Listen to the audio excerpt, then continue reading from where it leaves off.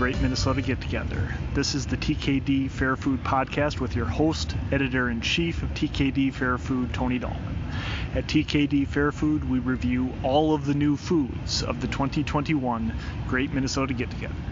It is day 7 and I am recording from Baldwin Park, right in the glow of the giant wheel. And today's food of the day comes from the Hanger, the Island Hopper. The Island Hopper is a hollowed out half of a pineapple filled with rice, seasoned chicken, and sesame seeds. Now, the Hanger has been new on the state fairgrounds here for only a few years. They gave it a brand new giant building on the north end of the fairgrounds, the very north end of the fairgrounds, just a few years ago.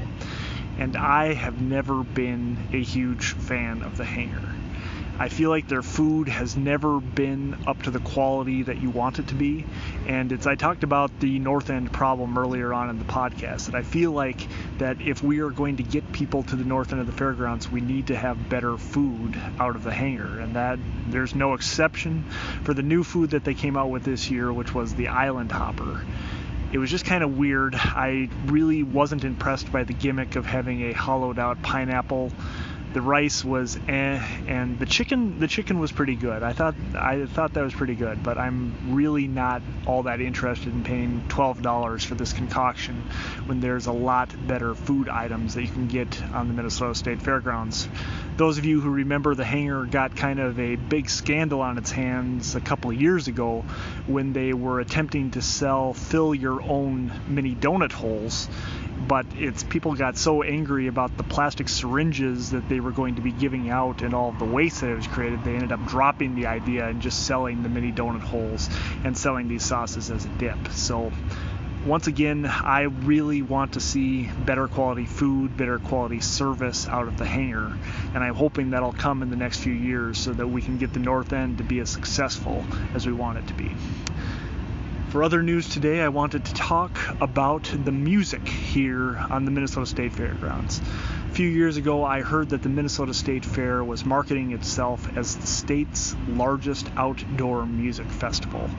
And there are some pretty impressive music festivals in this state, but you also have to think about how impressive the music offerings that they have here at the Minnesota State Fair. Just today, pretty early on in the day, I saw a concert by a band called Renata, which is a sibling group out of Nashville, and they play kind of country poppy, rocky kind of guitar type music. And I first saw them at a very small Iowa County fair, and I've seen them here now twice at the Minnesota State Fair, and I've always enjoyed their music, and I enjoyed listening to them today.